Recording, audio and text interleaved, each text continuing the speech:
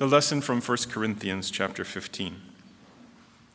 Now if Christ is preached that he has been raised from the dead, how do some among you say that there is no resurrection of the dead? But if there is no resurrection of the dead, then Christ is not risen. And if Christ is not risen, then our preaching is empty, and your faith is also empty. Yes, and we are found false witnesses of God, because we have testified of God that he raised up Christ, whom he did not raise up, if in fact the dead do not rise.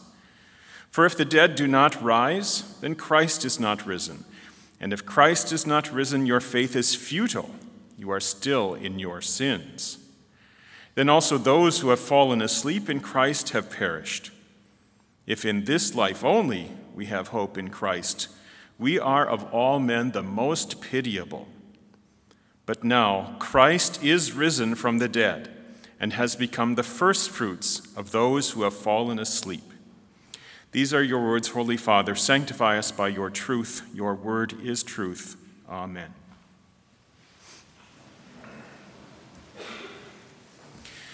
The fact that Christ is risen from the dead is a pivotal truth for all of human history. At Easter, God fulfilled that promise he made thousands of years earlier. At Easter, God shows his power over sin, death, and Satan. Easter shows that we no longer have to fear death and hell, but through faith in Christ, we too will rise again from the dead and enter eternal paradise. If Christ is not risen, then all this is worthless. We should all go home and prepare for a miserable eternity. St. Paul uses strong rhetoric here in this letter to his dear friends in Corinth. They were confused about the resurrection and what it all means. It was a topic that was foolish to Greek philosophy. It was beyond human reason, and therefore they thought it was impossible. And we too have to admit that we cannot understand it either. We can't understand someone rising from the dead, but we believe it because that's what God tells us. Rising from the dead is essential to the Christian faith. Several times, Paul sets up his opponent's viewpoint with these words against the resurrection of Christ. He says, if Christ is not risen, if there is no resurrection, if God did not raise Christ, if the dead do not rise, if Christ is not risen, he says, if those things are true, and then he lists the many negative consequences, then our preaching is empty. Then your faith is also empty. Then we are false witnesses of God. Then your faith is futile. You are still in your sins. Then those who have fallen asleep in Christ have perished. Then we are of all men the most pitiable. But then Paul removes all doubt and all worry with a simple statement according to God's own word. But now Christ is risen from the dead and has become the firstfruits of those who have fallen asleep. It is a most comforting teaching of the Christian faith that those who die in the Christian faith rise again to live with him forever in heaven. It is what gives us comfort when our loved ones die. Otherwise, we have little to live for. Only this life where we end up returning to the dust from which we are made. Yes, we can have enjoyment in our earthly life, but never perfectly. We carry always sinfulness with us in all that we do. But when we know that we live not for this world only, but for the world to come, we have a hope that others cannot understand. When we grieve, it is not like unbelievers who have no hope, as Paul says. And when we face death, we do not have to be afraid. But we look forward to entering eternal life and being joined again with those who have gone before us in the Christian faith.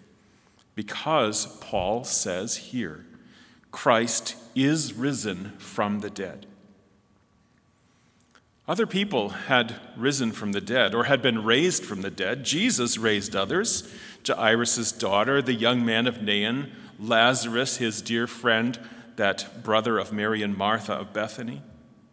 But Jesus, our Savior, Christ, the promised Messiah, is the first to rise from death by his own power.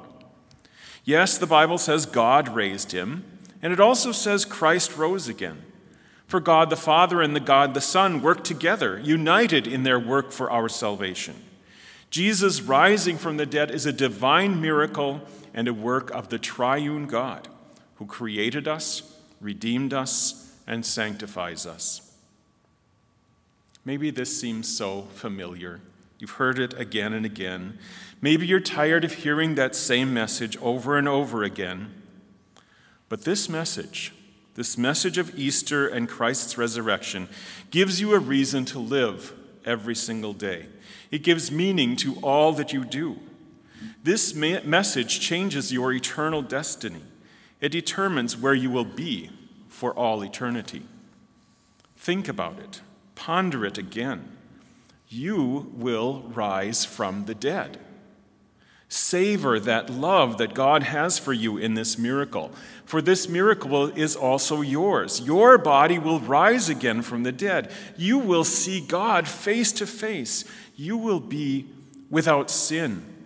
You will be without guilt, without fear, because Jesus paid the penalty for your sin on the cross and rose in triumph and victory over sin and Satan. Jesus promises, because I live, you will live also. Jesus does not lie. So how do we celebrate this victory, this hope, and this certainty? There are many customs that go along with Easter. Easter eggs remind us of new life, rising again. Chocolate and candies remind us of the sweetness of this blessed gospel message. And gathering with family reminds us that we will be reunited in heaven when we rise to eternal life in the world to come. And we celebrate this with living a life of hope and certainty, a life of thankfulness to God who gives us the victory through our Lord Jesus Christ. We celebrate by singing his praises. And there's a hymn that summarizes these thoughts and this joy. He is a risen, glorious word. Now reconciled is God my Lord. The gates of heaven are open. My Jesus did triumphant die, and Satan's arrows broken lie, destroyed hell's direst weapon. Oh, hear what cheer!